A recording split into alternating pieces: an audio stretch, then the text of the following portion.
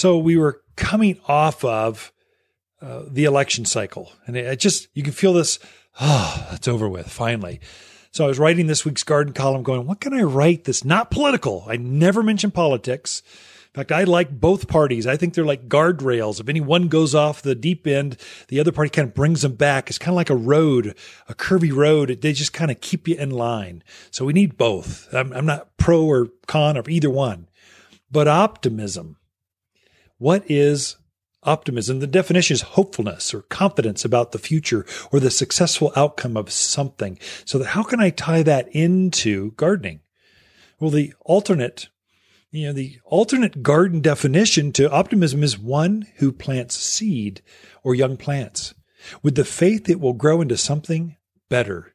That gardeners have optimism, let me tell you. Plants naturally take optimism, hope, faith, to believe in their potential, to see positive outcomes, to nurture your garden, I think is good for the soul. There is more, something satisfying to the sheer act of gardening. I've helped so many people through this COVID season that stepped into a garden center. They came to Waters, and I just witnessed. You can just see their demeanor it's a healing power of a store full of plants. So I like to think of Waters Garden Center as a center for optimism. That's sort of how I started out this week's garden column. Ultimately, it's on succulents. We got a whole shipment of funky, freaky succulents that came in. Some of them have warts. Some of them are baseball size. Some of them are blobs in it. They're just cute. I mean, you just look at them and go, whoa, that's a plant. God created that? You got to be kidding me. I want one of those. So succulents are just kind of fun plants that you can have indoors. Many varieties can go outdoors too, but these were all indoor houseplant kind of things. I went, oh, this is so fun. I'll talk about those. And how could I set the stage? Optimism. I think you gardeners, if you're tuned into a garden program at the end, I mean, we're right before Thanksgiving and you're listening to garden program, that says something about you. You're a garden nerd, or you just like the sound of my voice. I don't think it's that one. I think you're a garden nerd. And so there's some fun things that you can do. And I also think you're an optimist. You just go through life nurturing something that's beyond yourself, going, I can make this grow. I can make a seed come up, a bulb emerging from the earth. There's something magical about that. Something that's not so magical. The deer and rabbits have they're the poor things. They're eating things we've never seen them eat before. It's just they're starving. And they're going, well, I can't eat my normal grass that I like because it's all dried up. I think I'll go eat this Elaeagnus or this Euonymus or this person's landscape. I'm going to try it because I'm just hungry.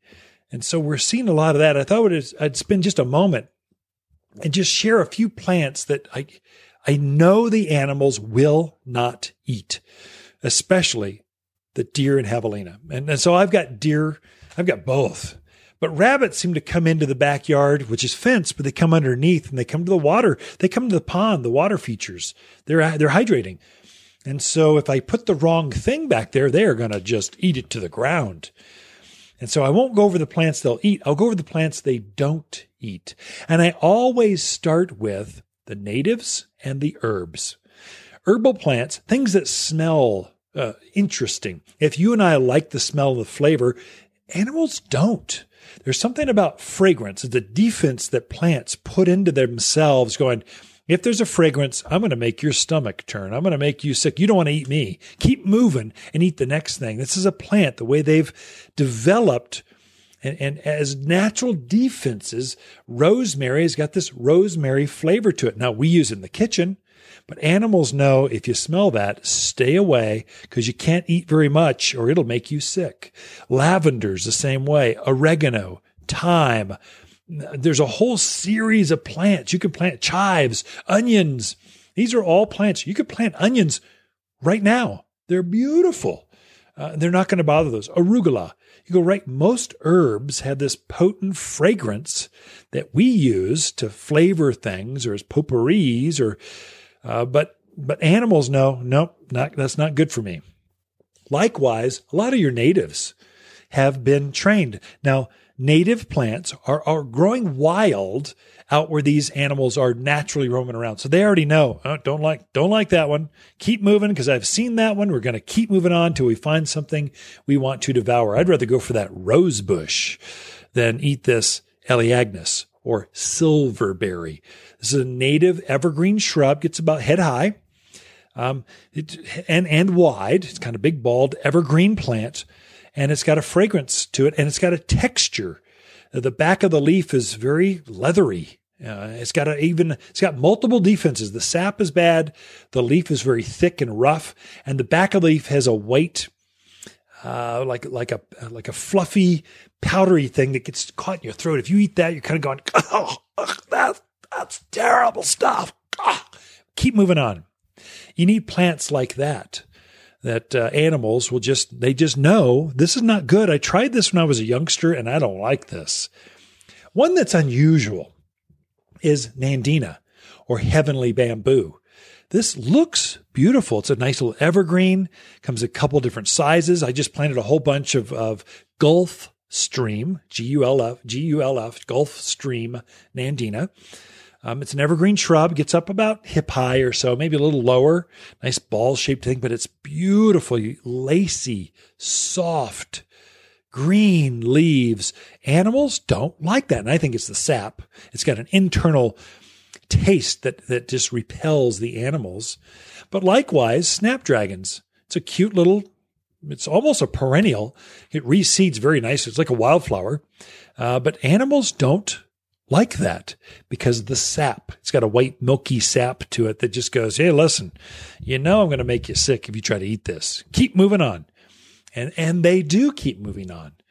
And so there's a whole series of plants, Mahonia or Oregon grape. That's another native variety. It just grows out there in the forest.